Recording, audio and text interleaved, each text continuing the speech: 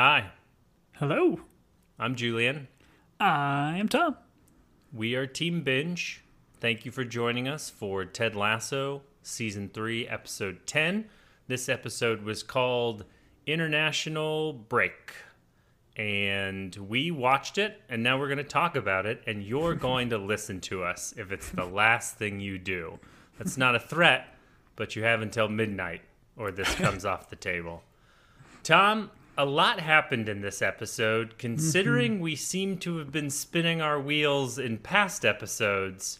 Very surprisingly, in the beginning of this, they're like, guess what? Nate doesn't have a job anymore, and look who's in, first place. This episode took me by surprise in terms of, we almost did, a time jump, it felt like, a little bit, but I don't think there was a time jump. I am touching things too soon. They are hot to the touch, so I'll back off and just start how we always start, how we've started every 600 Team Binge podcast. Tom, how did you feel about International Break, episode 10? I'm with you. I think the beginning was a bit jarring because it was a huge exposition dump with these soccer pundits talking about how well Richmond is doing, and the Nate bit took me by surprise. I kind of liked where they went with it, with that story, if I'm being honest. And Sure. I think there were some, again, Rebecca's story certainly got moved pretty far forward. I was terrible for Keely. That's the lowest point for her, and it was so sad to watch her go through all of that. But we got all of our main characters outside of Ted, since he really wasn't even in this episode, to move forward, and we're kind of seeing the end game for them. So I think overall I enjoyed it. I still don't like this show when it goes an hour long. I think it's more impactful and funnier as a shorter sitcom than these long, dragged on dramas. But the drama that we had, I think, was good, well earned for most of the characters, and I overall enjoyed it. I agree. I enjoyed this episode as well, considering some of the other ones this season I was not in love with. But to your point, it was jarring. It was long. It was like an hour and 6 minutes. And anytime there's no limit and comedy, people will just, go on and on and on. So let's take the next 3 hours because there's no limits on podcasts. They can't stop us to talk about this hour-long episode. It's the rule of ×3 in podcasting that everyone knows. Fact. Tom, Richmond's won 10 games in a row, and they play 30 games in the season, right? It's 36, 38, something like that, yeah. So to have a 10-game win streak, and these aren't draws, Tom. These aren't ties. These aren't each team scoring the same amount of goals in net. These are, Richmond is on a 10-game win streak. Does this seem like they've turned it around? This seemed extreme for the show to be like, oh, by the way, remember that long stretch where they were doing terrible? Well, there's still more than 10 games left, and they've won them all. Yeah, I mean, they put them in first place here, so it's their league to lose at this point. And then West Ham, they say, is in second place. So, and a lot of this exposition dump it's really threefold. It's to say, okay, Richmond is winning games. They're at the top of the table. Sam is playing really well for Sam's storyline that's coming up here, and then Nate is gone. Those are the big little bits here, and I'm with you. It does seem like that Nate being fired thing was a huge bombshell that took me by surprise. Oh, I thought you were mostly jarred by the fact that Sam was playing inspired, because you're on record as saying that you don't care for the play of Sam Obisanya. I feel like you've said that. Yeah, no, we love Sam. The Nate thing was the jarring part, but to your point, because you have been down on Nate as of late, that rhymed. You are back in on the Nate Shelley story? Well, I don't necessarily love all of Nate's stuff. Let's not commit. get overboard you won't here. Commit, yeah. But I just like that Nate left on his own terms. When they said this, I'm like, oh great. So now we get Rupert sacking Nate because he didn't do this stupid guys' night thing that he had set up. If that was the catalyst. But we kind of quickly find out that it was Nate's decision. He decided to leave due to some sort of incident that happened at West Ham. So when I first heard this, I'm like, oh God, geez, why are we doing like this? But then when Nate took the ownership of it, I think I liked it a little bit more. It feels like they are not spending any time with interleague play in terms of there's been maybe 2 or 3 big games. I'm wondering if the teams in the Premier League only gave them licensing for those 3, because it feels like we've gone to the international play well before. I know we haven't specifically, but we did that like exhibition game or whatever. Anyways, this felt like they were like, hey, we can do something outside of the league. We're going to do international play. That way the audience doesn't have to spend time in the Premier League. I don't know if that makes sense, but that's how I feel. It's like when a show is constantly doing bottle episodes, for then you'd be like, okay, are we not going to... Anyways, maybe that doesn't make sense, but... No, I'm with you. I think the idea for this show is like they're touching on a lot of different aspects of like the modern English football player, and the fact that, yeah, they do tournaments inside of their regular season, inside of international play, inside of friendlies. Like, it is busy, it is crazy schedule. And I like that we got some of these characters here that we'll talk about in a second get promoted to their international teams, and seeing kind of how some of this stuff would play out. Sure. And we're in the locker room. Ted very kindly to the audience is like, hey, just so you are all aware, he looks straight down the barrel of the camera, goes, no game next week, as if this team doesn't already know that. But once again, Jason Sudeikis looks into our soul and says, remember, audience, no game next week. Beard announces the players because these guys don't know, or, yeah, I guess they don't know because Sam is sad in this moment. So this is like when you're going to make varsity, or allow me, whether or not you're going to be able to play Tevi in Fiddler on the Roof like you've always dreamed about playing, and they put the cast list on the cork bar, correct? I don't understand that reference, so I won't respond to it. But none of this is true. Like, this doesn't happen. Like, Ted speaking directly to the camera, Beard announcing this.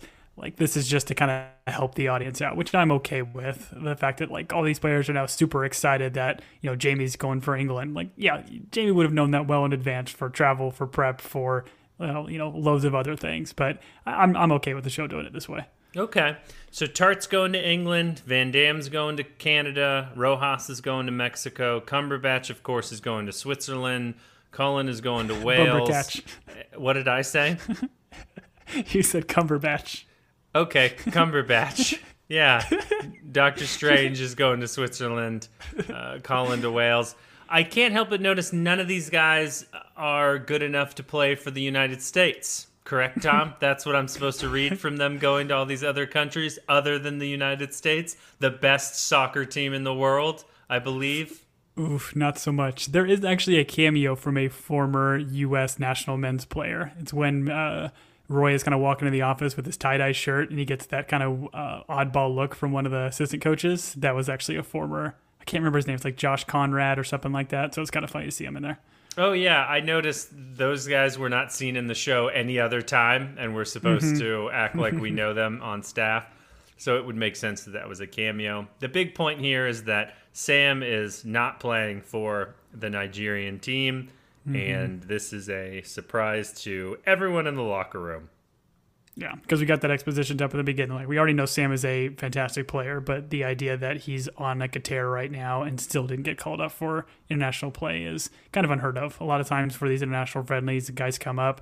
It's usually the guys that are performing really well in their respective leagues. Got it. We get a great joke here from Ted. I love when you mix deities and narcotics. He's like, Godspeed, or whatever narcotic your deity chooses to self-medicate with. It was a good line. It took me a second. Lovely moment here. I mean, I don't feel like we have talked enough about Jamie Tart and just what a thrill it is to see where his character has gone from season 1 and season 2 to this. The relationship between him and Sam in season 1 was like terrible, and now he's the one that comes over to Sam is like, hey, are you all right? I know that's disappointing. You're killing it. You'll get him next time. I don't know. There are times where Jamie this season has really made me proud of the Lasso gang. Yeah, I think we've talked about it. This arc for all the characters in the show is by far the best, and it's well written, and I think it's all earned. And even I think in season 1, or was it season 1 where whatever Jamie kind of comes back maybe at season 2, Sam is the one that says, like, there's no other player that made me feel as bad as Jamie does. And like, here we are towards the end of this season, and Jamie's there for him, comforting him, and then, you know, the little bit at the end where he's wearing his jersey number. It's just great, and I love every moment of Jamie at this point. It was wonderful. Speaking of wonderful, there's this dynamic that I like that they did this in the episode because it was worth the time they put into it. Rojas skews evil now that he knows that so I guess Team Mexico and Team Canada are going to play each other. So Van Damme walks over to talk to him and Rojas goes evil. Oh, man. I think at this point, we officially meet Randy Dojas. I love it. It's the Ned Tasso, or was it Ted? Well, I can't do it right now. Led Tasso, excuse me. Nope, you got there. I let you get there. I yes-anded you with silence until we figured out what you were doing, and you found it, buddy, and we're very proud of you. Your family is here with me. We're all very proud of you, Tom. Thanks. All right, we're at Biscuits with the boss, and we find out, I don't believe this for one bit. This was the most unbelievable fact in the entire episode. Ted is bad at girl talk? I don't think so. I mean, we got snippets of it where I think he was trying to like logic it too much, or I guess try to answer it or solve problems as opposed to just kind of gossiping. But I love the way this is shot because it's just filmed as like they're the only two characters in the room, and then as like Ted says he doesn't love gossip, it pans right over to Trent, who's like, "Ooh, I've got some hot gossip for it," and Rebecca's all for it. It's great. Right, love to see Trent being included in Biscuits with the Boss, the Diamond Dogs. Let him on the soccer team. You know, give him some boots and a kit and let him run out there. Did I use those terms correctly, Tom? Yes, you nailed it. And I've watched that. Episode 600, we finally got there. I know all of the terms. Something you touched on there I think is important, and this is who we're sponsored by, Good Advice. The Lionel Coogan's and Good Advice section of the podcast. You made a comment about Ted trying to solve problems rather than just listening. Big thing in the world is sometimes people just want to vent. You just listen to them. Sometimes a certain gender has the issue of trying to solve problems where they should just listen. And so that was brought to you by Good Advice and Lionel Coogan's. I think. Who knows? They haven't sent us anything. I found a single Lionel Coogan's in a friend's refrigerator the other day, and he's like, "Oh, you should really try that." And once I opened it, he was like, "Yeah, I can't stand him, so I'm glad you opened it." And actually, I shouldn't tell that story because then oh, it was delicious, Lionel Coogan's. I loved it. It was so good. I drank half of it, and then I was like, the calories, and then I didn't drink the rest. All right, this moment is brought to you by Lionel Coogan's. Nate, they talk about, hey, what do you think happened to Nate over at West Ham? And Trent says something like, well, I heard he was involved in some scandal. I like what they do here. They're like, she's like, do you guys believe that? And he's like, no, there's no way. And then I think this is where our boy Higgins, coming from way in the back, you see him floating in like a frisbee golf that Tom's thrown all the way to the metal basket thing. Tom's really good at frisbee golf, everyone. I want you guys to know that. Thank you for getting that in. No worries. But speaking of things that come back to you just like a frisbee and a boomerang, Akufo is back. Am I saying it right? Akufo? I think it's Akufu. Okay, well. But it is spelled UFO, so yeah. Oh, are we about to talk about UFOs, Tom? I've got theories. Is that where this part of the episode is UFO talk with Tom and Julian? Tom, do you believe in UFOs? No, me neither. All right, next time on UFO Talk with Tom. Well, didn't the very first episode or season of Ted Lasso, they ask if he believes in ghosts? So, I mean, it's in the same realm. But this episode's too long for us to digress about UFOs. All right, that's fair. I think I covered the topic, to be honest, though. All right. The Super League is brought up where Akufo is trying to create a Super League. Tom, I feel like this was in the papers like a year ago. I'm sorry, I don't read the newspaper. I feel like this was in the news on the internet a little while ago about a Super League being formed, and there was a lot of backlash. Did they, once again, dust off a story from years ago, much like celebrity pictures getting hacked? What happened here? Yeah, I think it is. And it was a bunch of leagues from around Europe trying to create, and I think it was literally called the Super League. And it was just a means for these, like everything that's said in this episode is exactly what it is. It's a means for these richer teams to get richer and never have them play like lower tier teams, because lower tier teams can't afford to buy the players that these teams have. So it's a real thing. It's unfortunate. Like Chelsea was one of the teams that originally signed up for it, but it was comical because this league was signed up for by like 10 teams or whatever, and within a matter of like a week, there was so much backlash, it disbanded like as quickly as it came together. Sure. But aren't the poorer teams out there robbing the richer teams and then giving those riches to the poor, thus making everyone rich? I feel like that is a tale about soccer teams. Is that not what's happening? Unfortunately, I don't think that's what's happening. That we'll call that an American tale. This is a European tale. The rich just keep getting richer, that monarchy and stuff. Sure. And Robin Hood. The devil calls Rebecca. The devil is who, Tom? The devil's Rupert, but Ted was confused for a second. Yeah, they played, to your point from the beginning, they don't give Ted a ton in this episode in terms of like deep storyline. He's just brought in to be funny, which is his job, and I appreciate it. But I don't know if the devil actually uses phones. Although I've heard some things about 5G networks recently, Tom, that I'd like to tell you about. That's 6G. 666G. 6G. Dang it! You were faster. You got there. Well, that just tells you who's closer to the devil between the two of us. Anyways, let's leave the devil. Years. Yes. We did so it I can play the violin. I love it. I was going to say that's why we started this podcast. We gave him our soul, and man, it has not paid off. We have been talking about Lionel Cougans for a long time. Anyways, we're at Nate's house. Nate is in bed, and he is sad. Yeah, well, clearly disheveled. Did you see his hair? Yes, I did. And it's not getting any darker. It seems to be getting a little bit grayer and a little bit more disheveled. He's comforted by Jane. I like to see that she did not leave him after his big corporate job with West Ham went away. And this is where we find out, this is the reveal, right? We find out that Nate quit his job. Yeah, and so he ended up leaving on his terms, which I appreciated that bit of the story. I don't know, and maybe they don't give us the straw that breaks Nate's back, right? We don't know why. The last scene we see of Nate is him at the Honey Pit Bowl refusing to go with Rupert, right? Is that not... The Honey Pit Bowl? Man, I want to go there. The Honey Pit Bowl. All it is Pitbull music on repeat. And I don't mean the dog. I mean the well-known rapper that we all know and love, Pitbull. Grammy winner, Pitbull, I'm sure. Platinum artist, Pitbull. I thought it was actual Pitbull just covered in honey, and you had to, catch him. Oh, that sounds terrible. And, wouldn't it make more sense for it to be something slippery? Like, if it was honey, you'd, stick to the dog, and then the dog would eat you because all of a sudden your hands would be sweet. You'd be like, oh, don't eat the sweet off my hands, and then the dog would eat your hands. A lot of handless people running around. Anyways.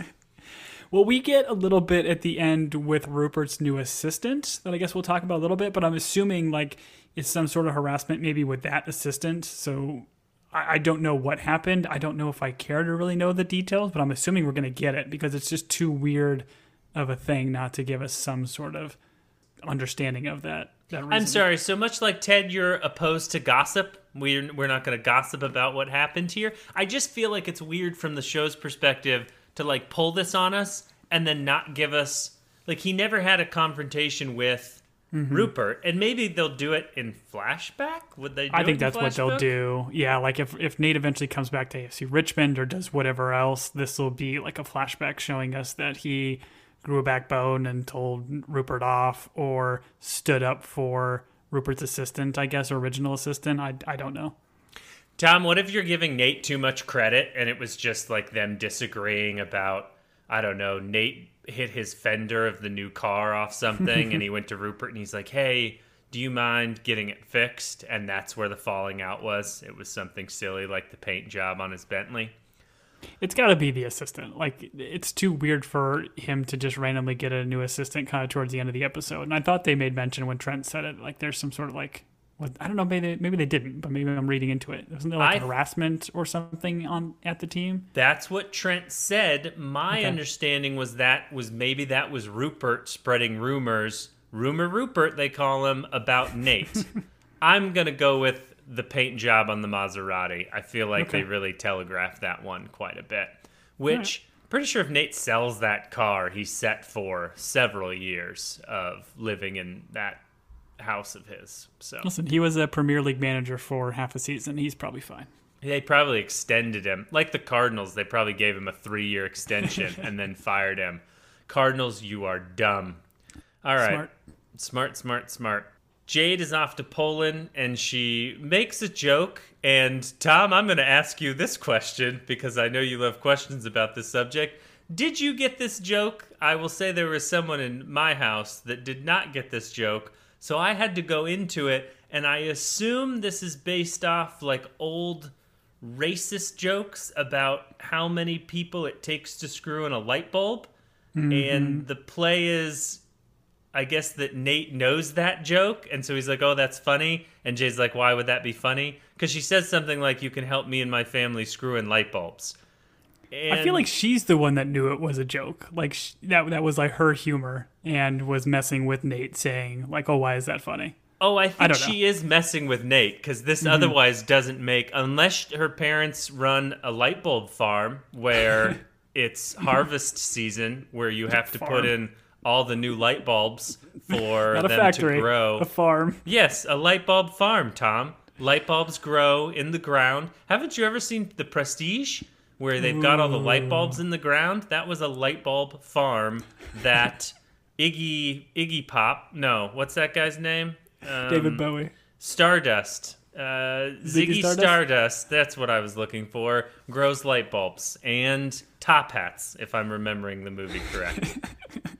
That was good. Good tie in there. And Christopher Nolan, Tom. Christopher Nolan. Light bulbs were dead the whole time. Light bulbs were dead the whole time. All right, I'll let you go. I've talked enough about it. So, I mean, I know how much you love puns and jokes. So, how many soccer players does it take to change a light bulb? 11? I've got no idea, but it would take a lot less if they just used their hands.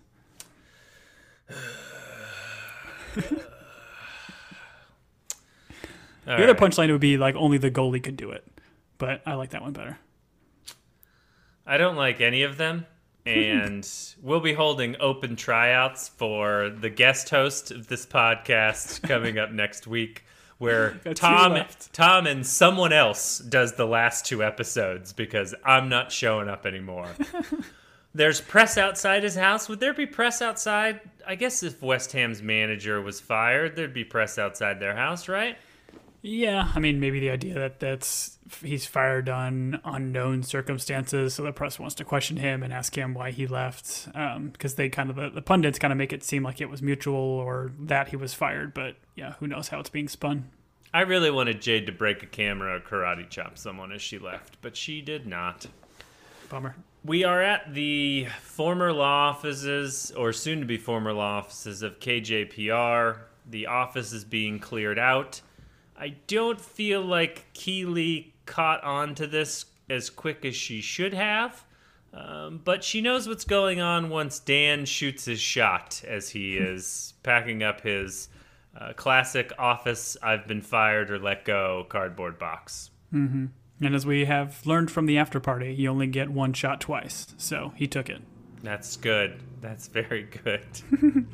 Barbara is there. Barbara's like, oh, Jack said that she was going to tell you, but they pulled funding. And I thought to myself, Tom, not to get too businessy, as you and I often do on our other podcasts, Talkin' Biz with Tom and Jules. The KJPR... The overhead is like an office and 5 people. They seem to be working. They had clients.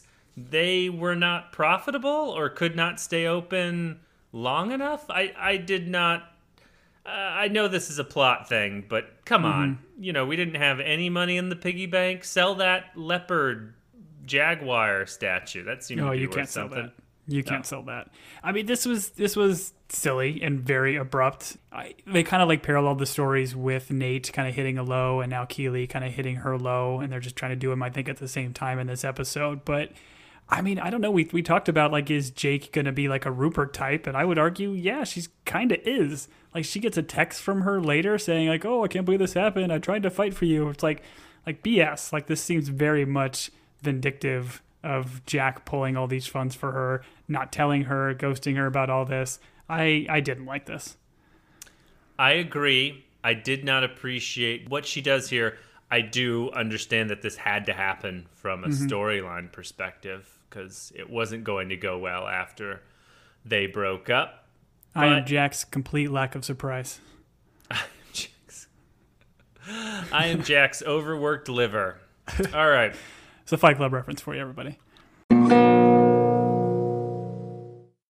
When you need mealtime inspiration, it's worth shopping Kroger, where you'll find over 30,000 mouth-watering choices that excite your inner foodie. And no matter what tasty choice you make, you'll enjoy our everyday low prices, plus extra ways to save, like digital coupons worth over $600 each week. You can also save up to $1 off per gallon at the pump with fuel points. More savings and more inspiring flavors make shopping Kroger worth it every time. Kroger, fresh for everyone. Fuel restrictions apply.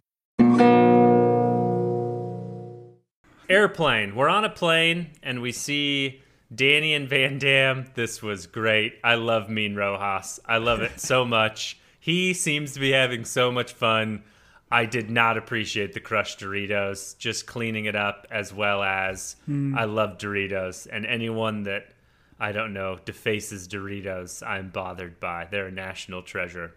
Yeah, my wife's first inclination here is like those poor flight attendants. Like, they're not cleaning this up, so somebody else has got to clean it up. And Danny's he's hardcore when he's playing for Team Mexico.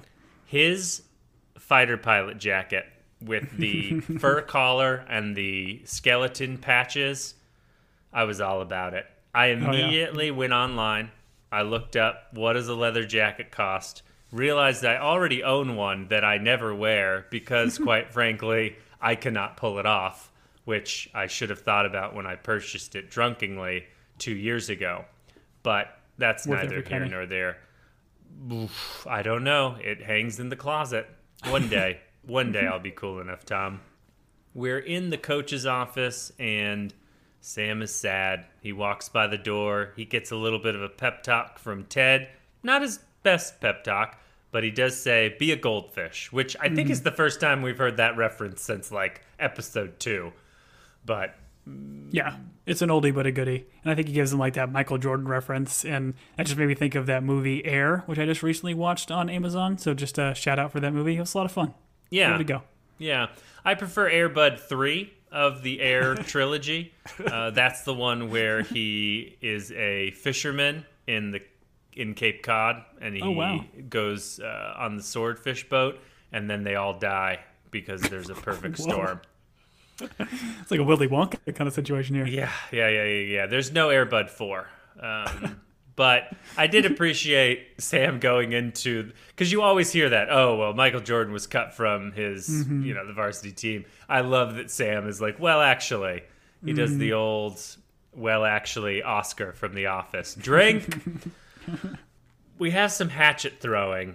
Beard is talking about it. Jane has... I don't like that there's a Jade and a Jane. Too many similar names in this show. And so we have some pictures that were made of Nate. Tom, talk about hatchet throwing and how much you love it. How many hatchets do you own, Tom? Right now, in the room you're in, look around. How many hatchets are within arm's length? How many, if you swung a cat, would you hit? I've got 4 within arm's length. I mean, I can't imagine being in a different country than my axes. That's so good. So good. But yeah, it was, I don't know, it's kind of a comical thing. I thought we were actually going to do like a bar scene where they are doing hatchet throwing at a certain point, just the way Ted responds. But yeah, he I guess Beard still has it out for Nate, and Ted is obviously kind of trying to draw him back a little bit and kind of says, bad karma to celebrate somebody else's bad karma, which I think is very fair. So I don't know if I really caught that Beard was as upset about Nate as he is here, but I guess it's because he was so hateful and vindictive to his friend being Ted. So sure. Bad karma celebrating someone else's bad karma. Is this Schadenfreude, Tom? Is this, and I'm not saying that right, but is that not what that is? Laughing at someone else's, like... misfortune? I think so. Okay. Way to Schadenfreude, bro. If only this show knew how to do a callback. There's a lot in this episode. There is a lot. Intentionally or unintentionally, I don't know. Speaking of intentionally, Roy is intentionally out on hatchet throwing. And I was like, oh, where's Roy going to go? I love where Roy goes. I would spend all day with Phoebe and Roy and his fit sister. It was great. Yes. We're then with this awkward moment, not the movie, this awkward moment that you and I love. Miles Teller and Michael B. Jordan, our favorite of those two together. No. Zach Braff. No. Zach whatever. Who's the guy that dances in the high school stuff? Anyways, doesn't matter. I don't know. Awkward. I don't know where you're going. Awkward moment between Rebecca Talk about an and awkward Sam. moment. I don't feel any self-consciousness about this at all. We don't get paid, Tom.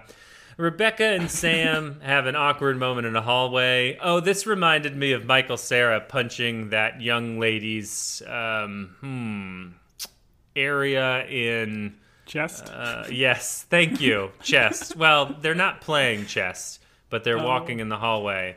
And anyways, that was a different movie. Can't remember the name of that movie either. I think my brain is broken this evening, Tom. Super bad. Yes, my mind is super bad right now. You are correct, although that is hurtful that you would call it that. I'm typically sharp as a tack. She apologizes for him not making the national team. I mean, I don't know. Like, to your point, they bumped him in. That's awkward. I don't know if I needed this. I don't think the show was going to try to bring Sam and Rebecca back together here. It's just, I think they're continuing to play with the audience, and I don't know if I need it. Oh, I think this is the more likely of the relationships for Rebecca. Am I in the minority here in terms of, I feel like Rebecca and Sam are the long game, and I felt like this scene was like, hey, remember these two are good together. Are you not? Who do you think Rebecca and Rupert are getting back together? I don't know at all, in all honesty. Like, we know all of the psychic predictions or whatever are going to come true. So she's going to be with somebody that has a kid, or she's going to get with somebody and then be able to have a kid. But I guess we still haven't established with any level of certainty whether that doctor's news was good or bad, right? That's true. Tom, you were forgetting the third option, which is she's going to be with someone and they're going to kidnap a kid. You can find someone who has a kid, make a kid, or steal a kid. Those are the three That's options how you become a mother that the church recognizes for motherhood. Anyways, it was awkward, but I am actually in the long run voting for these two to wind up together. She gets a invite from Rupert to join the Akufu League meeting, and she asks Rupert, because Rupert is snuck into the stadium, I guess. This is kind of a running theme in this episode about his history of sneaking into the stadium, which I think we might need to fire some security people, or at least, I don't know, give them guns. It's just a sewer guy. Oh, just the sewer guy. And they're in England. They don't have guns. That's fair. And he needs more hatchets. Hatchets or swords. I agree. Anyways, so he invites her. She asks about Nathan, and this is once again where I kind of felt like there's some misdirect on what Rupert is putting out into the world about what happened with Nathan, because he goes, some people are just not ready when they're given their shot, and so he's putting the onus on, he's like making it Nate's fault, which I guess it is if Nate just quit, but the why of the quitting. I actually, now that you have brought it to mind, I don't think I caught it on my two watches, but I think you're right. This probably does come down to the scratch on the car and Nate asking him to pay for it. You're right, Tom. I think We'll see. the other option I had, I just came up with it on my own, is that maybe it has something to do with the assistant that is no longer with them and that they replace. Interesting. I don't know Interesting. if you thought of that one, Tom, but just something. I'm going to give that one to you, okay? So you think about that. Appreciate you. Speaking of appreciating people, Tom, how much do you appreciate Uncle Day? Where does it rank on your federal holiday rankings? I don't know. Is Uncle Day a thing here in the States? I feel like it should be. I've got a bunch of nieces. Nope, Tom, the joke is that it's not a thing. That's why I was setting you up. But I feel like it is a thing.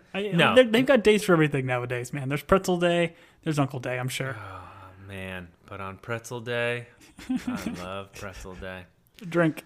Did you know, so the sister we meet here, this is not the first time we've met Roy's sister.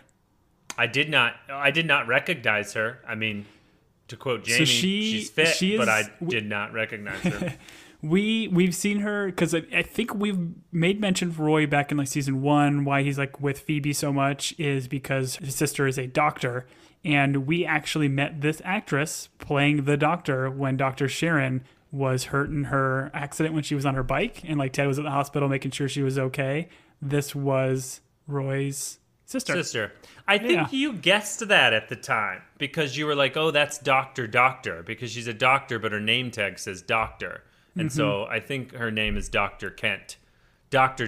Kent, forgive me. Yes. They put their first names on their uniforms in the UK. Little known fact, it's because medicine is free over there. So they're less formal because the doctors, you refer to them by their first name. So she's Doctor. I did not know that, Tom, but that is a good catch. Mm-hmm. But like you mentioned, like now that we're back with Phoebe in this holiday, man, it's just so glad to have her back. She's like such a fantastic little like ray of sunshine, and I love this actress. She is great. The sister's like, she loves this holiday. It's her favorite. And then she names some other weird holiday about chasing winter demons away, which I kind of wanted to know more about, but this was neither the time nor the place to fight demons. Jamie shows up. I love it. Once again, Roy and Jamie, if they don't get a spinoff where it's just the two of them living together in a flat in London, then this show is doing all of this a big disservice, I guess is That's the the term one. most people use. But misservice is also something that you can use. That's my wife's rap name.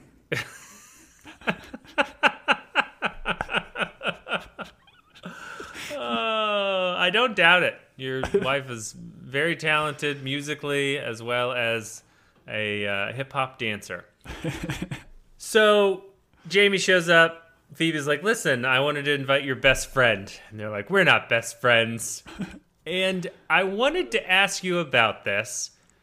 She goes, oh, well, Jamie, who is your best friend? And he goes, I don't know, Isaac. And Roy's response is, was he upset because he would claim Isaac as a best friend, or was he upset because he does not feel like Jamie is closer to Isaac than him and Was that jealousy when Roy said that, or was that him? That's a good question. I never gave that any thought. I guess my just assumption was it's not Isaac. I feel like we don't see Jamie and Isaac exchange words very often, so it was kind of odd that he said him. But yeah, maybe he's just he's upset that he didn't pick him, even though he's begrudgingly saying he's not his best friend. Right. I think it's jealousy and a little bit of that's how I think it's funnier that way. If Roy's like, we're not best friends, and then he names someone who's like, oh no, like we're better friends than you and that guy. Like, Yeah. I think that's funny. Jamie, very sweet here. Jamie brought him a gift for Uncle's Day, which is a World Cup kit from 2014. So it's when Roy Kent played for England. Yep. Okay. And the best part of this, which had to be explained to some people, was Jamie goes, your name's on the back. I had them change the E to a U, which we are a podcast for children. So we will not explain that joke. But it is so much fun that they give the time and they watch Phoebe work it out. Yes. And that actress is fabulous. She is great. And then, then he gets the swear jar, gets a pound from Jamie, and Jamie's like, well, I didn't even say anything. I didn't say the word. He's like, you made me think it. And it's basically the same thing, which was fantastic writing. I love when Jamie's like, worth it. Whenever he's getting charged, worth it. I mean, Phoebe is making bank during this Uncle's she's Day. set. That's why she loves this holiday. She's like, I'm going to make back whatever I spend on Uncle Roy, I'm going to get back in the swear jar. That's why she gave him this tie-dye shirt. So he would just go on a tirade. So you're saying this was intentional. You knew that he would respond this way. Fact. I love that the sister's like, she spent a lot of time on this and was very excited to give it to you, as we've all done with our kids when they're like giving someone something or doing something. We're like, they were very excited to see you open this gift, Grandma, So even though excited. it's only macaroni. Yeah. This scene ends with Jamie taking the moment to say, your sister is fit. And Roy... I'll cut your eyes out.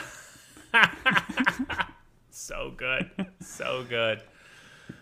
Sadly, we have to leave that kitchen table and go to a different kitchen table. We're at Ola's, and we find out that Akufu has bought out the restaurant through secretive means. I feel like he didn't buy out the restaurant. Like, Sam didn't earn any money off of this. Like, Akufu just called to take all the reservations. Yep. So, but like this whole scene, it's terrible. And like, this guy's just an awful guy that we found out at the end of last season. But man, do I love Sam Richardson, and his performance is just so over the top and fantastic. I loved it. I was laughing the entire scene. He looked great when he does the wide eye, like crazy person look. He's great. We are big fans. He was in The After Party, which Tom and I did a podcast about. And we love Sam Richardson. I don't know that I have a read on this character. They're like, hey, we got to make him evil, but it's Sam Richardson. So the whole time you're like trying not to laugh, or I don't know, you're just enjoying his performance. So I still, at the end of this, don't hate Akufu because I love Sam Richardson. He's like, listen, I need to find the best chef. Here's a food critic I brought to your restaurant. We're opening a Nigerian restaurant 20 meters from here, which... There must be like 7 miles, I guess. Right. I don't know. I only speak in the imperial system. And I didn't understand the food critic's deal here. He seems to have bought into... I guess maybe he was bought by Akufu in order to be terrible to Sam. To write a bad review, and then just, I don't know why he needs to lay on all the hatred on Sam, but I mean, the big reveal we get here is the fact that Akufu paid, $20 million to keep Sam off the national team. So, such a brutal and hurtful reveal, but just shows the influence that Akufu has here. Sure. Yeah, for all that protesting that Sam did on behalf of Nigeria, they're really, between Ceruleum Oil and Akufu, they're really... taking some money in order to screw over Sam. That's for sure. This ending was perfect. I had forgotten, I guess, the bit that Akufu doesn't shake hands or do anything, so he has this security. I thought this guy was security, but then I realized from the other scene where he goes around and gives everyone high fives, Francis, that is, this high five with Sam. Sam plays this so well. The actor, just the look on his face... the incredulous, what are you doing? Do I really have to put up with this? And him being like, Francis, really? This was on so the last funny to one. me. And then Francis wiggles his fingers like, hey, no, you got to do it. And then he does the hand to the hair. Too slow. So good. Up high, down low, too slow. It was great. We're with Nate. He's at his parents' house now. Is this where he sneaks in? Is this, Yeah, he breaks into his parents' house. Breaks into his parents' house. He's about to get his dome rattled by a cricket bat, and they discover it's him. He's doing those wall push-ups where you do a handstand against a wall. He's knocked over several potted plants. He's like, you moved the key. And I guess he just wants to sleep in his own bed? Is that what this is? Yeah, I don't know if I get this. Like, he didn't want to be alone, I guess, is my thought, or he wants to get back to his roots somehow. I don't know if he's got an agenda, because there wasn't any paparazzi or anything still at his house. So, I mean, it seemed like he was fine just sitting in his bed. But yeah, I mean, it's just for the episode and what they're kind of doing with Nate's story and getting him back with his family. Yeah, I guess he's just looking for some sort of comfort, and he finds that in his mom delivering food to his room and him sleeping in his own bed, which, how long do you think Nate has not been living at home? It's got to be like 10 years, right? He's in his 30s? I don't know. I don't know if we got that in the earlier seasons, if he was still living at home with his parents. It wouldn't surprise me if he was still like a kit man and living with the parents. I don't know. I'm surprised his dad did not turn that room into a cartography room where all of the blue is land. Buster, you've had $30,000 worth of cartography lessons. Get us a channel to the ocean. Anyways, we're back at the former law firm of KJPR. Keely has this scene where she's about to get on the elevator, but then she just waits and let the elevator close. This is just to let us know she's sad. Is that what's happening?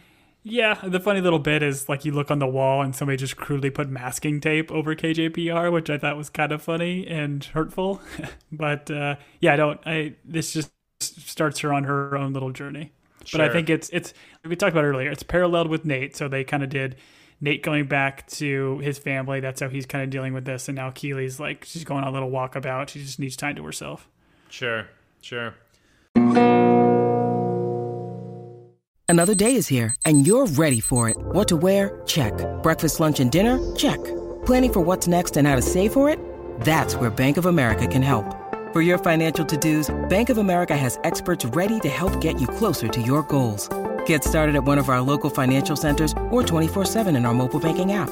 Find a location near you at bankofamerica.com/talktous. What would you like the power to do?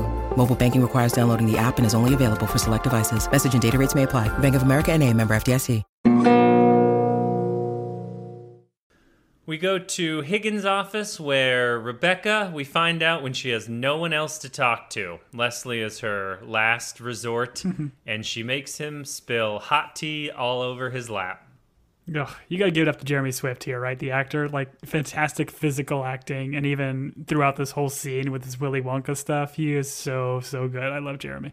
He does a great job. This whole scene reminded me of a painful memory where my dad took me camping, and he actually showed up, took me camping.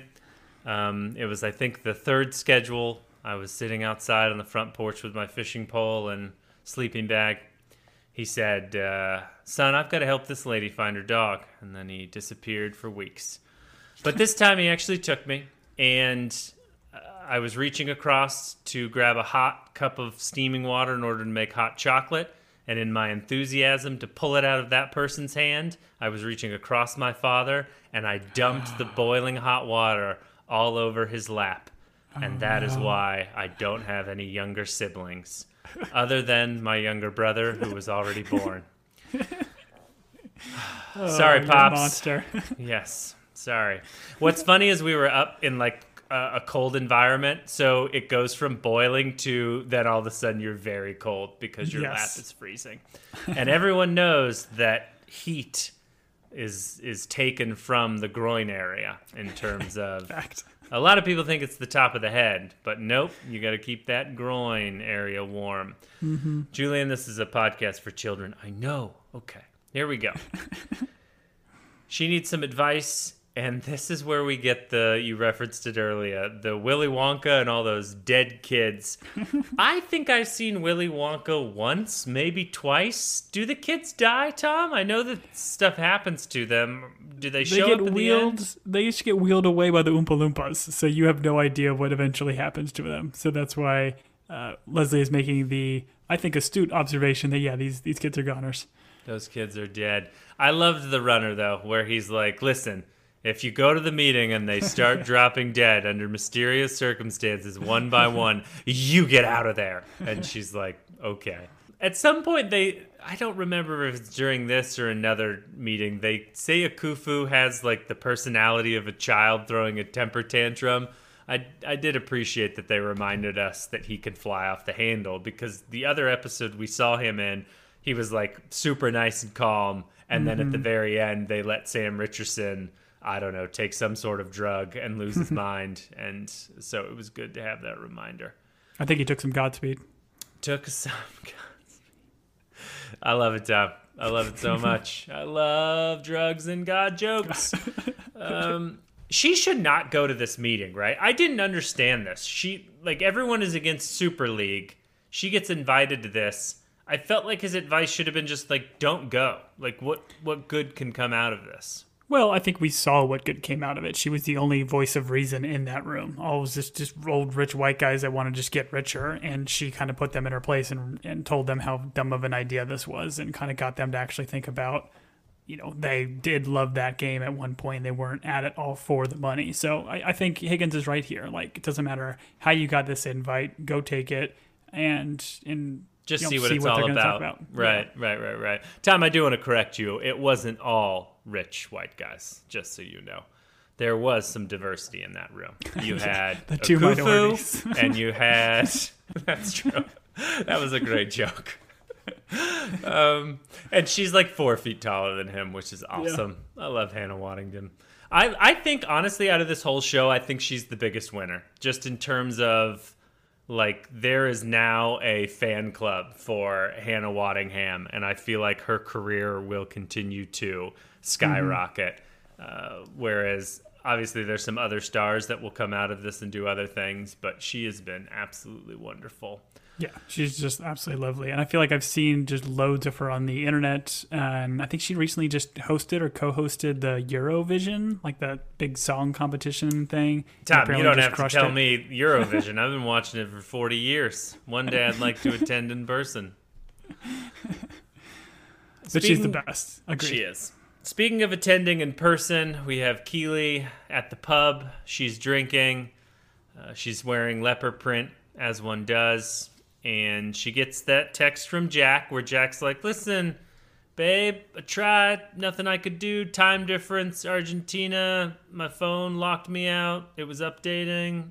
Won't take the blame. We don't like Jack. We're on record. We don't like Jack. We don't like Jake. We don't like State Farm. They're not a sponsor. But they could be, and then we'd like them again. Anyways, May, who... I'm amazed May and Keely have not crossed paths, but I thought this was interesting. May's like, listen, I've been my own boss for 40 years. There's been some ups and downs. I watched this scene a second time. I'm going to say this. The first time I watched it, no issues. I was like, all of this makes sense. The second time I watched it, I was like, wait, what is being communicated here about lightning on the mountaintop? And... I feel like there's some stuff that's thrown out here that when you dive into a little bit harder, you're like, that doesn't make any sense. Yeah, this line about, getting to the top of the mountain and what can happen to you is lightning, and then what is the follow-up response, whether you're ready for it or not. I think that's the bigger line is when big things like this happen to you in your life, how you deal with it is just whether you are emotionally ready to take on the challenge or whatever it might be. And the one thing that we haven't gotten so far in Rebecca's prophecy, if you will, is the idea of thunder and lightning. And I think you could argue, and this is obviously not directed at Rebecca, but you can argue Rebecca is kind of at the top of this mountaintop or whatever, and the way she's dealing with Rupert and is able to, put him in his place here and truly get past and over kind of her hatred for him and just let him go. You could argue maybe that is the lightning part of the prophecy for Rebecca, but I mean, outside of a conversation I think Keely has with her at the end, this doesn't apply directly to here. So I'm drawing some strings here, but I don't know. It was a weird analogy. Man, Tom, you're pulling some Bible code stretches right now. I did not see those connections at all. I'm not going to say, it's not in the Bible code, but man, you gotta dig pretty deep. So we'll become a gumshoe. Not until the after party season 2, Tom. You're not allowed to bring those powers out. Okay, it's not your time. Okay, let's keep going. We're at the Shelley's house, and I just wrote Nate's mom's taking care of him. Cool. A lot of trays are being. I can't believe he is going to the bathroom in that bowl, and she has to go dump it out. It feels like they should have indoor plumbing, but it is what it is. He should go to his urologist. That did not look healthy. You mean his fecologist? The one that Rupert went to? That we're about to talk about? But before we get there, we're at Richmond. This is a lovely shot scene. We have Roy entering the building. People are staring at him, and you're like, oh, awesome. He's wearing it. He's wearing it. The slow reveal of the tie-dye shirt, which is lovely. Yeah. And the music is so good. It's that Red Right Hand by Nick Cave and the Bad Seeds. Very like iconic song. And I think at one point we get laughing Liam as he's walking by. Callback, yeah. His chuckle, which is good. There's a callback. But very, very funny scene. Yep. Beard sees him. Beard trying to get Ted's attention is wonderful. Finally has to throw something at him.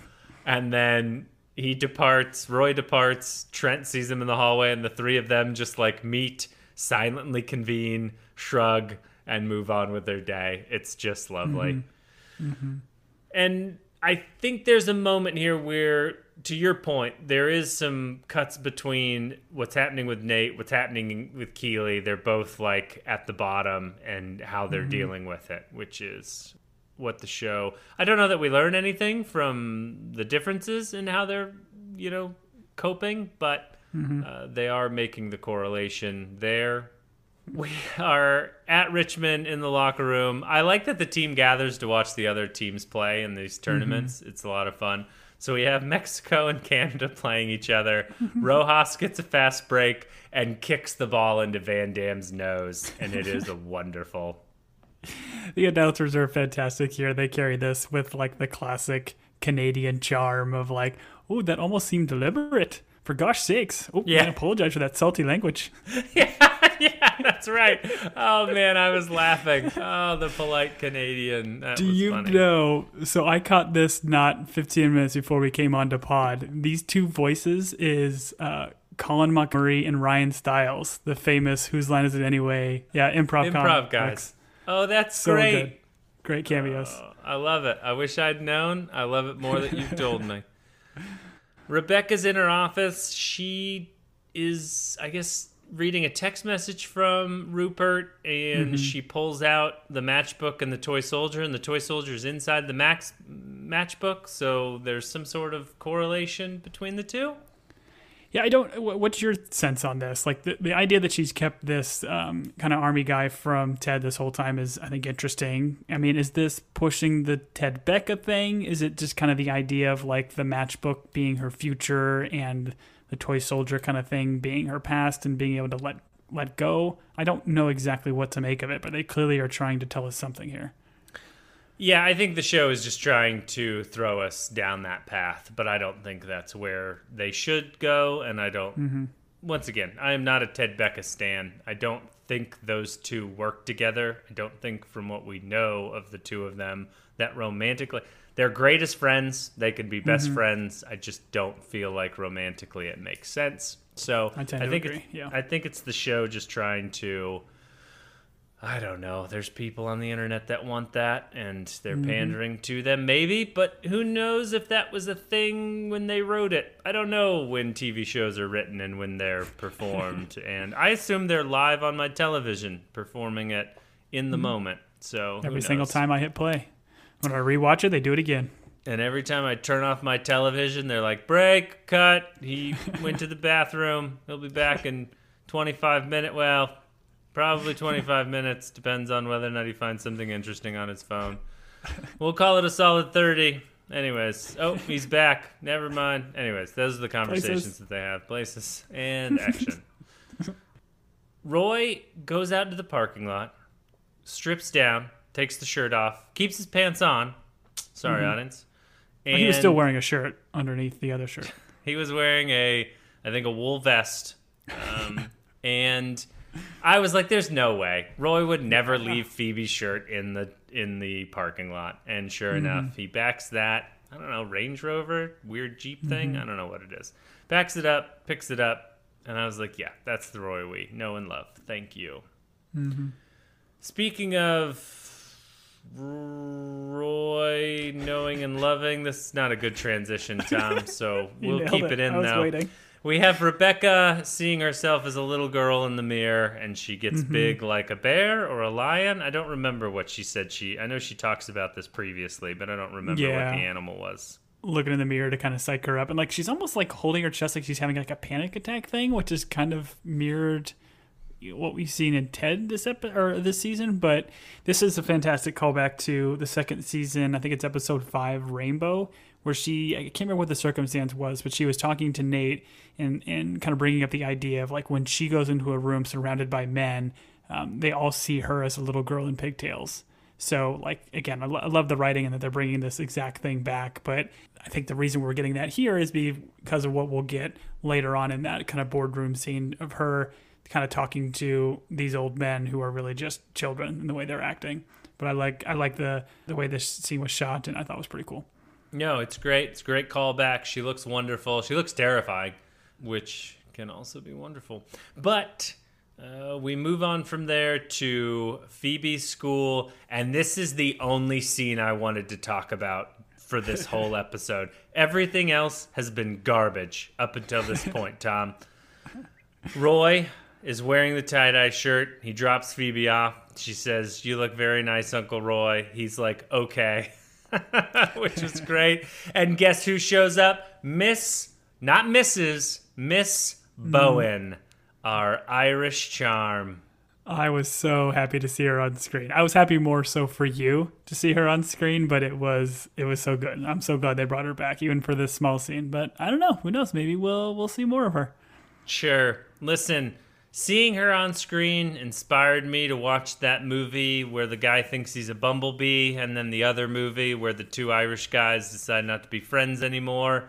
I mean, just give me all the Ireland in the world, and certainly Miss Bowen being back. Very excited. Now we do learn her first name. It's Leanne. So now I guess they're on a first name basis. But I mean, I feel like we should still call her Miss Bowen, right? We're not friends with her. Oh, well, okay. I mean, I could be friends with her. It's not. Never mind. Go fish. Uno. Miss Bowen is wonderful. I like her. She's like, "I don't mind cleaning up a mess." Wink, wink. Mm-hmm. I did not like how they did this. They were like, "Hey, fan favorite Miss Bowen, here she is. Oh, we're going to have Roy get this stupid look on his face and realize something and leave abruptly." I was like, this doesn't make any sense whatsoever. What did he realize? What happened here? I don't know. It felt like show chicanery to give and then take. Yeah, I agree. I mean, especially from us who have been rooting for the Miss Bowen connection. But I guess the idea is that the mess he caused too much damage, and he didn't realize that he caused Keeley so much pain. Like, he was so focused maybe on himself and why he left, and not realizing how much pain maybe he put Keeley through. But I agree with you. It's a bit of a stretch, and like, we even get that line from Miss Bowen where she thinks like she blew her shot here, just like what David took his shot with Keeley early on. Like, Miss Bowen kind of takes her shot here. I don't know. It's maybe my heart speaking here, but I feel like Miss Bowen might still be back in some form or fashion. I think she's still on the board. Roy never should have left. Yeah, he should have stayed there. They should have, I don't know, gotten married at the school. I'm assuming principals can marry people. I don't know. I've never been one for schools attending or going to weddings there. But yeah, I did a very funny. This actress does a great job where she's, we can't repeat what she says, but she kind of mutters. She repeats what she says to Roy, realizes it was a dumb thing to say, which I don't feel like it was. It was great. Listen, it's tough to say dumb things in that accent. You know, every moment of it was wonderful. Anyways, unfortunately, we have to depart that scene, Tom. We can't spend the next 20 minutes talking about it, mainly because someone is glaring at me. So let's move on from Miss Bowen to formerly the law offices of KJPR. Keeley, which we saw a scene of her stopping at like a shop, and I had no idea what she was going to buy. I assumed it was a baked good, but it turned out she is giving Barbara a snow globe, which is a callback to Barbara buys a snow globe for every job after she leaves it. Yeah, and I thought this was kind of nice, but then, of course, Barbara's got to ruin it and say, "Oh, I have to buy it for myself," so then buys it from her. But it was a funny, it was a touching scene. 60 quid, Tom. That snow globe was 60 quid. Barbara's like, "I think you paid too much," which was wonderful, and I need a receipt. Keeley looks around. I assumed she was going to take the neon sign and the leopard. Was that... She I had feel like the leopard is hers. That is definitely hers, and she's Oh, probably taking okay. that. The neon sign, I think she just turns it off. Okay. I assumed, much like Michael Scott, she was going to take that neon sign and maybe put it up in the living room next to the plasma TV. Ooh, nice. If there's enough room. It was a big plasma TV. Rebecca is in the meeting, and she's arriving at the meeting. Rupert has a new assistant. Seems great. Certainly seems to have all the qualifications, and things seem to be going smoothly for this new assistant. Yeah, she comes in here, brings his fecalist results. Kind of funny. They again poking and prodding at Rupert and saying how old he is. But yeah, this is again like what happened to this Star Wars villain lady of a assistant that he had previous. I'm assuming this is part of Nate's departure, and maybe we'll get a little bit more. I don't think I need it, but I felt like there's just too much of a mystery that the story's gonna, or the show's gonna give us a little bit of backstory here. Fair. I want to go on record, despite what Tom said, fecalists are not just for old people. You can go to a fecalist when you're young, and they'll tell you what you had for lunch and dinner. It's a fun little game you can play. Also very costly because of healthcare. A lot of old white dudes, as you mentioned, Tom. The oldest of the white dudes very graciously compliments Rebecca. I thought this was a nice moment. He's super nice to her. Says a lot of nice things, just normal compliments that you are able to give a woman in public, right? That's what happened. Yeah, these guys are all trash. Okay. Yeah, he makes some creepy comments. I did like Rebecca's joke in the beginning where she's like, I'm excited to talk to a bunch of old men as they talk to my chest, which was fun. Yeah. Akufu shows up, and he is providing them a smorgasbord. I think that's a Ghanaian term of... when you mix Ghanaian food and hot dogs, Chicago hot dogs, that's a smorgasbord. That's what that means. Yeah. But I like Akufu's line about the hot dogs as enjoyed by Pippin, Obama, and Ferris Bueller. All great. All great Chicagoans. A lot of Chicago Bulls work happening in this episode. And maybe it's just because we all watched Air Bud 3 recently. The demise of Air Bud. The tragedy of Air Bud. Number 3. We're at the Shelley house. Nate finally leaves his room, goes to the attic. I had my wife and I had this comment, very much Christmas Vacation vibes, where he goes up to the attic. Yeah, there's something about the music, something about all of this just very much hit those Gets an old vibes. dusty present and blows it off. It's like Christmas 1985. Right. A present he hid from his mom. Yeah. And then he gets the old projector out. I originally wrote that Nate pulls out his old guitar, and then was revealed several scenes later it was a tiny guitar that you play on your shoulder. But we don't get to that yet. We are at the Akufu meeting. Great moment. They make the Russian guy leave. Don't want to make it awkward for everyone. This might be like a dig at the former Chelsea former Chelsea owner was Roman Abramovich, who was a Russian oligarch that was forced to sell the team when Russia invaded Ukraine and everything. So I thought this was kind of funny that they're kind of playing this little bit that the Russian guy can't stay in the room. Right. And he also can't open a door the right way. He's just pushing, and Akufu's like, pull. It's like a Far Side comic, yeah. Yeah, that's great. Oh, Far Side. They want to talk about this global super league and how it's going to make them all very rich. I like Akufu's like lost in translation bit here, where he's like, each game an undried dream. It makes Rebecca take a second look. Yes. We won't explain that joke, but it is. I caught it on the second watch with subtitles. I was like, oh, that joke's too funny to be caught on the first watch. The future of football is very much like the automobile. He's like, oh, we used to ride around horses and we hated the automobile. Now horses are hot dogs. All of that was a strange correlation.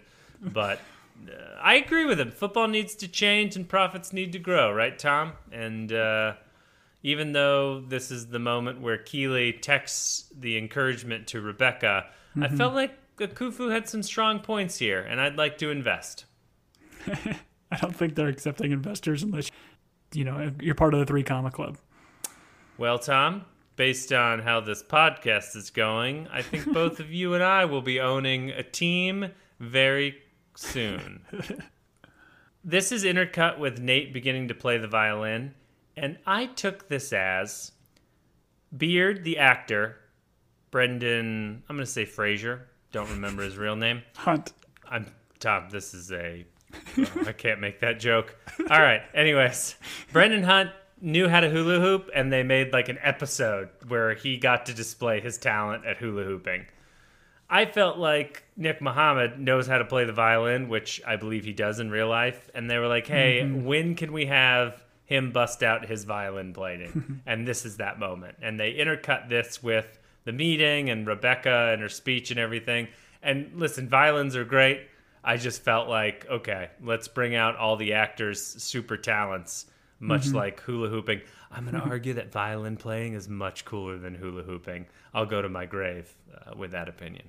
Yeah, you're not alone there. I mean, a good violinist playing is, I think, one of the most beautiful instruments. And it was very beautiful over the speech that Rebecca gives, which is not just about, like, kind of owning these old guys or telling about the love of the soccer, but it plays to all sports, and it was awesome. I think one of the better kind of speeches we've had throughout the whole season. But yeah, so Nick Muhammad does play the violin, and that is him playing. And actually the piano that kind of comes in later on during this scene and during the music is played by his wife. So we got to do this little duet, and that was what was recorded for the episode. Oh, cool. Yeah, if you look closely, you can see her in the background in the room playing a grand piano. So fire this episode back up, fast forward to that scene, and really look hard. You'll see it. To your point, great speech by Rebecca, talking about why sports are important and, you know, what this sport means to people. And very lovely moment once again. Intercut with the violin playing, but also this is then where we see Jamie going in for England at the end of the game. They're like, hey, seniors, Rudy, go in. And more importantly, he is wearing Sam's number, which is just a lovely moment. Rebecca talks about how this game turns ordinary men into heroes and villains. And then she tells the story about she once knew a boy who used to sneak into games, and he did it because he loved the game so much. And we can see, you know, she's talking about Rupert, which, you know, say what you will about Rupert in terms of him being a bad guy. The actor's fantastic. Like, he plays that role so well. And well, in this episode, so well. Yeah, this episode, they gave him a little bit more, I don't know, more to play with, where he wasn't just a constant jerk the entire time and everything that he was in. Like, they gave him some redeeming values. Still hate the guy. I don't want to say hate. I still don't like the guy. But I love him. They did a little bit more here to kind of give him some sort of sympathy. I've never hated Rupert. I've always thought Rupert was the hero of the show. Misunderstood. Misunderstood. That's correct, Tom. She makes the comment that just because we own these teams doesn't mean they belong to us, which we see some parallels. We've seen parallels in past episodes, I believe. Yeah, I think Ted almost made the exact same line, but just as a coach, in terms of like this belongs to the fans, like, which is why he invited them to come to their practices and stuff. So I like that we got kind of a similar line from each of them. Right. And she finishes, the show does a thing that show does where Akufer's like, great speech, who wants to make money? And then a hard cut to him leaving the room, and you don't know whether or not, you know, they went with Rebecca or Akufu, and then it's revealed that they are all covered in food.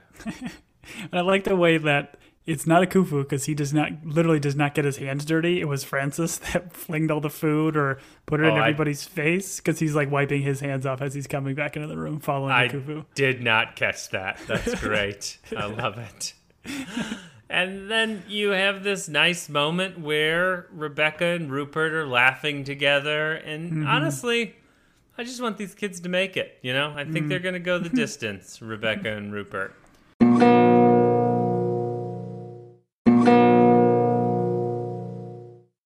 We go to the Shelley house. And, okay, of all the unearned moments in the show, I take umbrage, not Professor Umbridge, but umbrage with this scene because they have Nate's dad show up. He like surprises Nate while he's playing, and Nate's dad is like, "Oh, I miss hearing you play."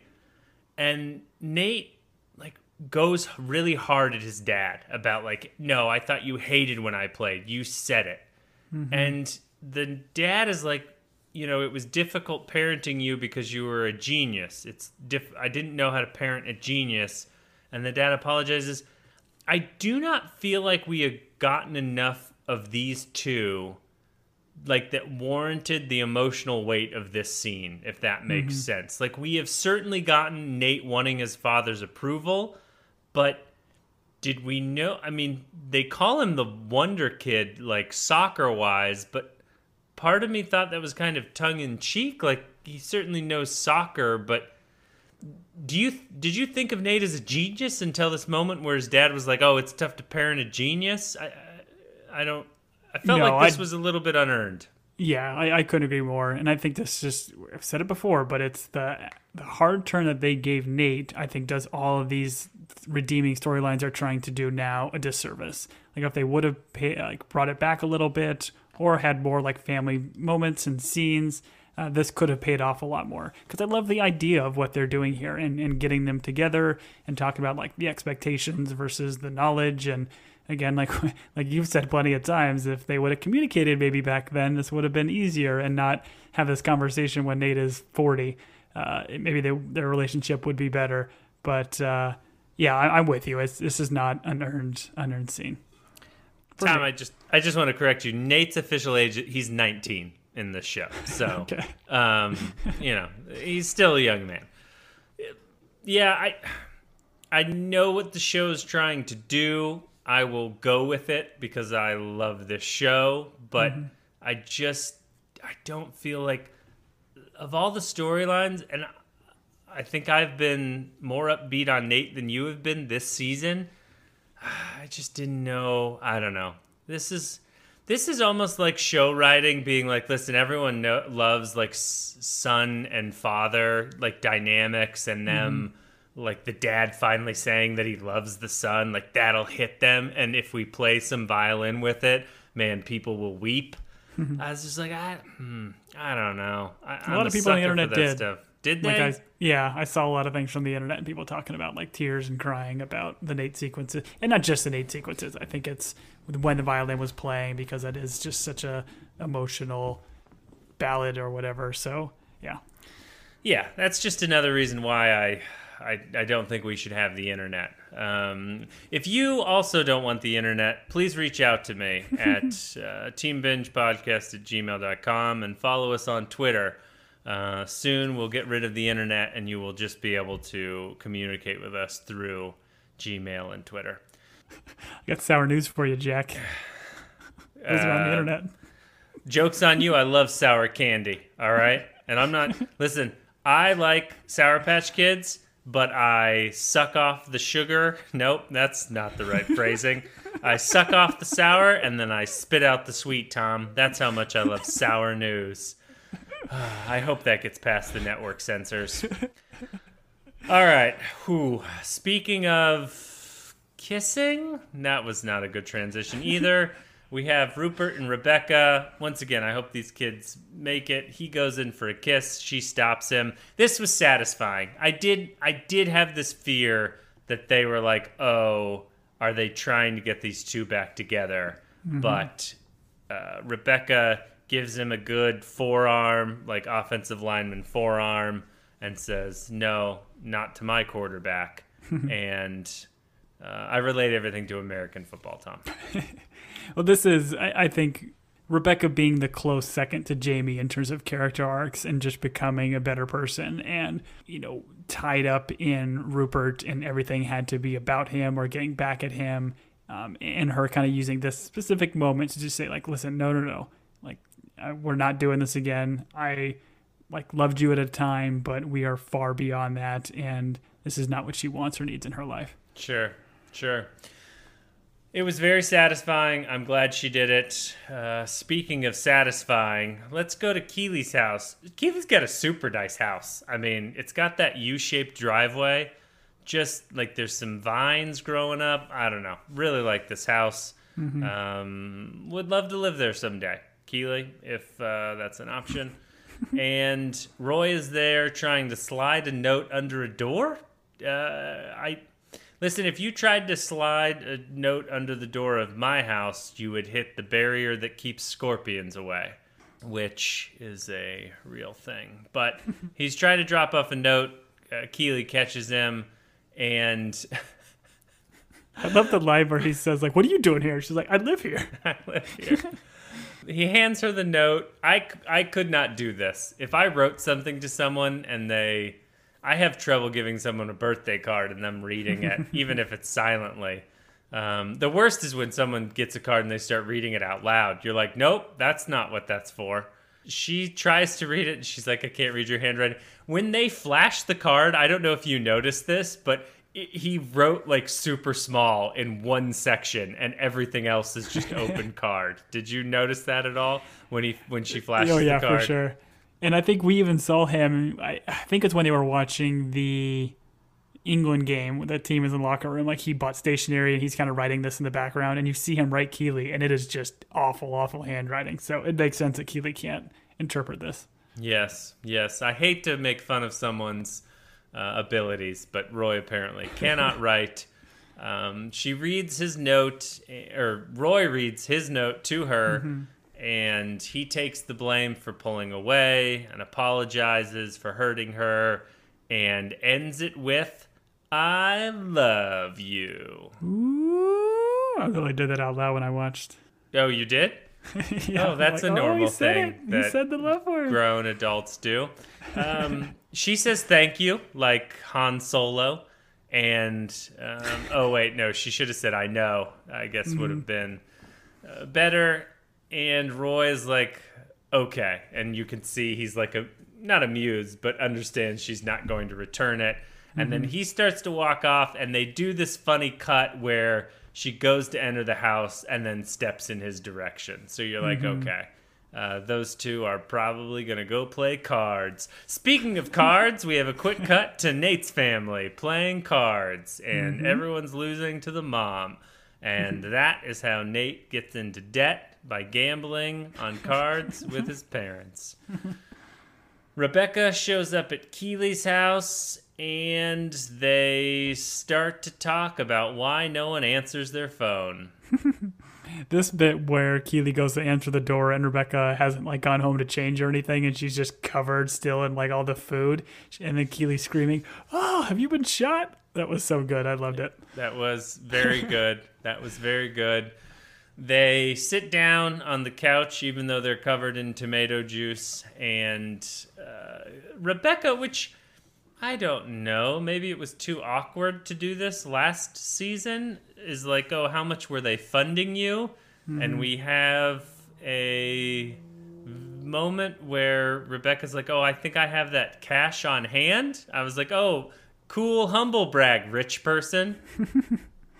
I just don't understand this. Like, couldn't they have done this from the start? Was this a throwaway line at the end of season 2 when she was getting KJPR that she didn't want to take the money from Rebecca and wanted her own thing? Like, the fact that we're here now and she still has her firm and it's funded by her best friend, I feel like we could have been here earlier. I agree. We could have been here earlier. Could have been here years ago. But we weren't. We're here now. And who shows up? Who's here now but Roy in the background? Here. He's there. He's every effing where. And he's in what looks like the most comfortable robe I've ever seen. He does. Now, okay, so from your perspective, is this them officially back together? Like, this is the end game for the show. These two characters are getting back together? Or are you, again, this is probably my heart talking, do you think this might be like a one-night fling and she still might potentially go back to Jamie and realize that she needs to be alone or something? I just still feel like Miss Bowen might still be in the picture here. Oh, that's what... Okay, so your heart is rooting for Roy and Miss Bowen, But is your heart also rooting for Keely and Jamie, or is it really the Roy and Miss Bowen thing that's driving that? I feel like the fact that he brought Miss Bowen back, it got me excited for that relationship again, because I think that could be nice and fitting, and because of Jamie's arc and having him change as a person when Keely did all that talk about in season 1, I think when they broke up, that, the things he could be doing to be a better person, and Jamie has done all of those things. Like, I wouldn't be upset if they brought those two together, but I don't know. The way this was kind of shot, like, I wouldn't be, I don't think they'll do it, but I wouldn't be surprised if they do have some sort of like heart-to-heart conversation the next episode, or maybe even at the very end, that they both part ways and then gives them some sort of like path to the other romantic relationship. Okay.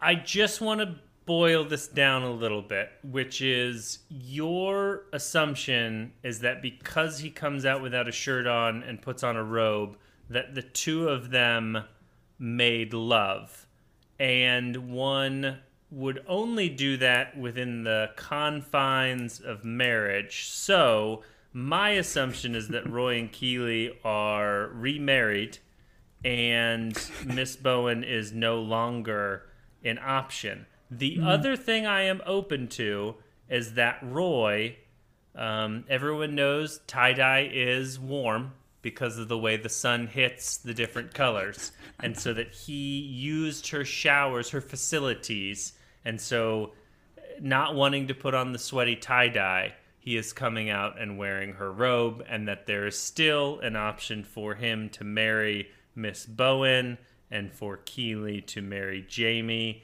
in some sort of joint wedding where Julia Roberts is both the best friend and the wedding planner with J-Lo, and Ben Affleck robs a bank. That's how I see this all turning out in Charleston, where a bank is robbed every 5 minutes, as the town told me. Wow. Which seems like a statistic that can't possibly be true. Anyways, Christopher Nolan.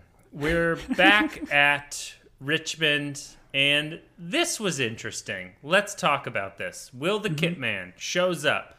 Locker room, kit room. I guess locker room is Scottish, right? Because of the Loch Ness Monster. So I don't know what they call it in England. But Nessie's room is all done up. All the jerseys are hung up, and there is a card that is Nate apologizing to him. Did you feel like this was necessary? Did you feel like that Will and Nate, there was some like long-standing feud, or was this just letting us know, hey, guess what, guys? Nate's good again. What was this? Yeah, Nate's good, and apparently he still has a key to get into Richmond. Like, I get the idea that, I guess, the sewer guy, just like he let Rupert in earlier, is also letting Nate in, but getting into the facilities, using the laundry, doing all this stuff, it was kind of silly, but I like again, there's another callback here, right? So Nate was the one that was super mean and rude to Will when he kind of took over the job, and in his apology letter that he writes to Will here, there's like a little like lavender flower in there. And at one point last season, Nate yells at Will for putting like lavender fabric softener for cleaning up the jerseys, because he said it's going to like players are going to lose their edge or whatever. So again, I like that little callback. I thought that was cool, but they definitely need to do something about their security. Yeah. What's this guy's pension plan that he's still working after 80 years of letting people into this stadium, if I'm doing my math correctly? Listen, he's just a sewer guy. He maybe he's hanging out with Ninja Turtles. Nobody knows. Oh, man. I bet maybe he's with Shredder, Tom. Maybe he's with Shredder. He's a Foot Clan? Could be. Oh, man, we went past my Ninja Turtles knowledge real fast. You said Foot Clan, and I was like, oh, we're talking about a different show. All right, let's go back to the law offices of KJPR, which are back in business. And Barbara returns with her receipt and her snow globe. They have a lovely moment. I did like this. I hope they bring Dan back. And speaking of people bringing back, that's not how that sentence should have worked, but I'll stick with it. Danny Rojas, the nice Danny Rojas, returns and's happy again and is like, the memories with Van Damme. And Van Damme's super like twitchy and like afraid Danny's going to kick him in the face. This was great. big bandage on his nose, and just that smile from Danny Rojas is just so infectious. And I love the Jekyll Hyde thing he's got going. It was fun. So fun. And we get a quick cut here too to Sam, who's putting that 1994 World Cup picture of the Nigerian team in his locker. Did you know what that was and what that was a reference to? Well, I know that he brought it out in another season, and he talked about his goal of being on the national team. That was as far as I went with the callback. Mm-hmm. Yeah, it was a season 1. It was the Two Aces episode where they're all like donating something to the fire. So that was what Sam was doing. He was taking that framed picture of the Nigerian team and said, like, I've hung this up in my locker as motivation until I make the national team. So, I mean, it's a cool little callback, but I would argue then, hey man, you threw this into the fire. You can't just pull it out of the fire and reprint it here. Sure. You're talking about the episode where the main point was that Richard made love to a model on a beach and he gave up that sand. Yes, I remember that episode distinctly because that was the episode about the sand and the model and Richard. Yes. Speaking of Richard, Roy shows up in more tie-dye. It's a little bit more subtle, but it is definitely tie-dye. It's almost like he stole the bus driver's shirt is how I took this. Yeah, and maybe Roy killed the bus driver. I don't know. Killed him with drugs. Who knows? Rebecca's in her office, and she's hanging a child's drawing on the wall. What was happening here? Yeah, so this is, again, another callback. This was the David Hockney painting that she got from Rupert. And I don't know what or why he sent it, but it was specific from Rupert. And I think in the earlier seasons, she took it down off the wall and put some other butterfly picture or something on there, just almost in spite of Rupert, because she did like the picture. So this is the painting in the pilot where she goes to give it to Higgins, and Higgins is like, no, and she's like, oh, well, it's worth £1 million, and then she sends it to being sold, right? Isn't that this painting? No, I think you're right. Yeah, I couldn't remember the exact significance or what else it kind of came up, but I just knew it had that tie to Rupert. But the idea now that she's past that, it's a beautiful painting, she can hang up the painting. It's just like going to the meeting. It doesn't matter how you got there or what it is, but she's officially kind of over Rupert, and like how she says here in a bit, she doesn't want to win to spite Rupert. She wants to win for them, now for the right reasons. No, that's all well and good, Tom, and I know it's been an hour and 34 minutes, but you just called that painting beautiful. Did you look at that painting? I mean, yeah, Ted makes the comment about very rightly so. Ted makes that comment. Listen, art's subjective, man. It probably wouldn't be something I would hang in my house, but I don't know. To each their own. Yeah. Oh, well, no, not to each their own. Every once in a while, people should be shown the glaring truth that is a drawing made by a 5-year-old, and it is not good. Speaking of not good, Rebecca and Ted sit down, and a little switcheroo here. She spits in his face when she takes a drink, and she does it intentional, and she's like, no, it kind of seems like a tradition. This was funny. Yeah, I agree. It was a good way to kind of send out this episode, but clearly a callback when Ted spit in her face, right? When this happened, you know what my thought was? I thought, is this the end of the show? Was this the last episode? Because I feel like spitting in the face is the end of a season, traditionally. But then I was like, no, we got 2 more episodes. So I was a little bit confused by this callback. Am I wrong? No, we can still get there. No. Was the spitting in the face not a season finale thing? I don't know. I know. I'm pretty sure that's how they ended season 2, but I don't remember season 1. What the reason for it was. I thought it was more he just didn't like it and spit it out. I don't remember it being a thing in season 1.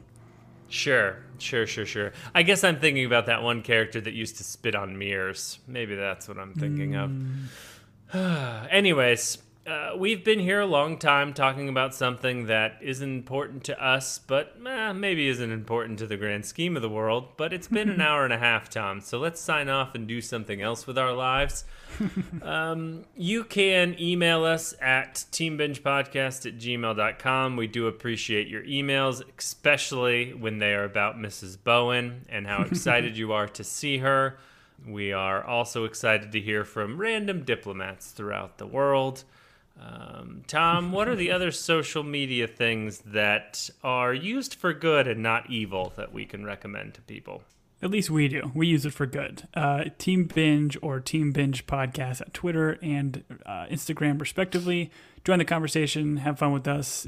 We only got 2 more episodes left. We are at the finish line. I think both these last 2 episodes were written by Jason Sudeikis, so I'm very intrigued to see how they roll this up. They've definitely done a good amount of kind of buttoning of some of these storylines, so they still have a lot to go with Ted, and I mean, he is the namesake of this series, so excited to see where they go with it.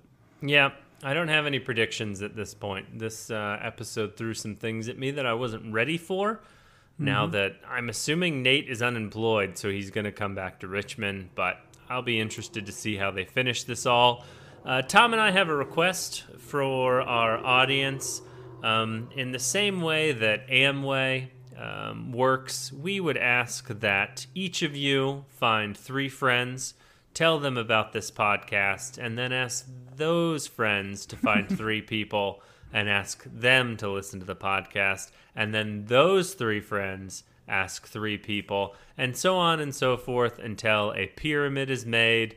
Also, we would like you to give those people some form of cash money so that this pyramid is made of money.